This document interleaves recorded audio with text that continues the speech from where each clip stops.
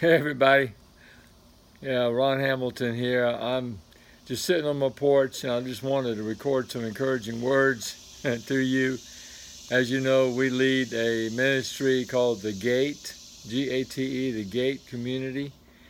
And we're all focused always on just activating believers of Jesus Christ and just encouraging believers that we are the body of Christ. We absolutely represent Him to people on the earth with His love and His goodness. And I know that sounds like a big task, and it's a big task for the Holy Spirit. But for us, what's hard for us is easy for Jesus, and He lives in us. And I just want to encourage you today that Christ is in you, and He's a hope of glory. And glory just means the weight of God. It means the presence of God. And God is so with us, so with us. And I just want to share a couple of verses that have been really important to me. In Isaiah 2, it talks about in the last days, the mountain of the Lord will be the chief mountain, and people will stream to it. And it's the mountain of Zion. It's the people of God. So God, it's in us. And that is amazing. Jesus, Emmanuel, represented that God is with us. And for us just to know that, to be aware of that as we're going about our day, especially our vocation, because, God has given you abilities. He's given you effects. 1 Corinthians 12, verse 6 says, effects. The Father knitted you in your mother's womb and gave you amazing abilities. And I just believe that these abilities, these things, even recreational sports abilities, accounting abilities, for me, the ability to do dentistry, all of that, it's just brings us next to people. And those of us that have basically accepted what Christ did on the cross, that our old self has died. And the Bible says, that whoever's in Christ is a new creation, that God recreates us to who He always wanted us to be. And as we know, we have a choice. God's given us free will. And that's why Jesus had to come, in order to just take away that mark of self-will, of what happened with our self-will. He's forgiven our sins, and He's given us such an amazing choice now to choose His life. So He's in us, He's with us, and He accepts us just the way we are, and He changes us from the inside out. So that allows us to show up with His love and goodness, to open our gates, to see what He's doing, to be about the Father's business.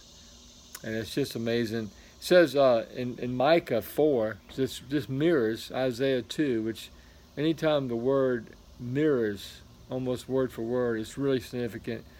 It shall come about in the last days that the mountain of the house of the Lord will be established as a chief mountain. It will be raised above the hills, and people will stream to it. Nations will come and say, come, let us go up to the mountain of the Lord, to the house of the God of Jacob, that He may teach us about His ways, that we may walk in His path. For from Zion will go forth the word, and the word of the Lord from Jerusalem. So this just speaks in the Old Testament prophetically of the New Testament, that believers would be the house of God. 1 Corinthians 3:16, I believe that's the right reference, says it. Do you not know that you are the house of God, that you contain God? So that's just amazing. And that for us carrying Him about, humbly allowing Him to change us and to show us how to live well, and to live with His peace, to live with His love, with His forgiveness. And then being able to teach others His ways and how He is, who He is and how He is. It's just an amazing privilege for us.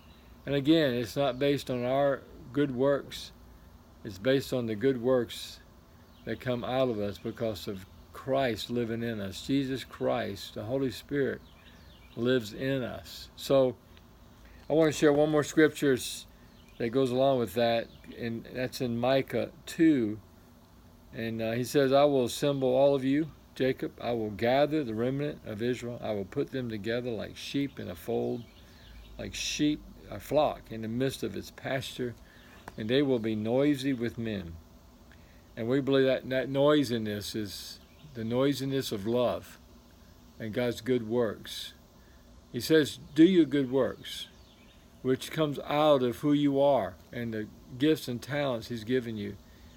So your good works will shine with goodness, and people will recognize that it's God. It's God in us. And then it says the breaker. Jesus is the breaker. He breaks all bondage. He breaks all addictions. He breaks all limitations. The breaker goes before them. And they break out, and they pass through the gate. They come out of the gate. They come out of the sheep pen. They're coming out of the gate, and they go out by it. And we as believers are the ministers. Every one of you. If you're a believer in Christ, you are a minister. I mean, you may not feel like you're very good at it, but you're a minister. And that all teaching and instruction from any pastor or any leader is just to prepare us to be the ministers of God. So they break out, they pass through the gate, they go out by it. So their king goes before them, and the Lord is at their head. You know, as you read New Testament, you read about Jesus. If you just read the Gospels, He went about doing good because He was anointed by the Holy Spirit. He healed everyone that came to Him. I mean, He just flipped the legalism of the Pharisees on their head. He was just so different. I love that. It's a scripture I shared last night at Jesus School that Paul said, if we are besides ourselves, it is for God. And besides ourselves meaning if we are just totally different now because of what God has done, it is for God. Because we live now because of His life in us. And our old person's dead. And we can live in this new life with Him. And we can go through the gate. That you are the focal point of ministry as the body of Christ.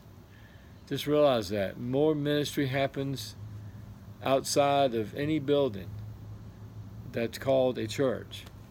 There's more ministry potential through the body of Christ. So I just want to encourage you, guys, God is in you to will and act according to His good purpose.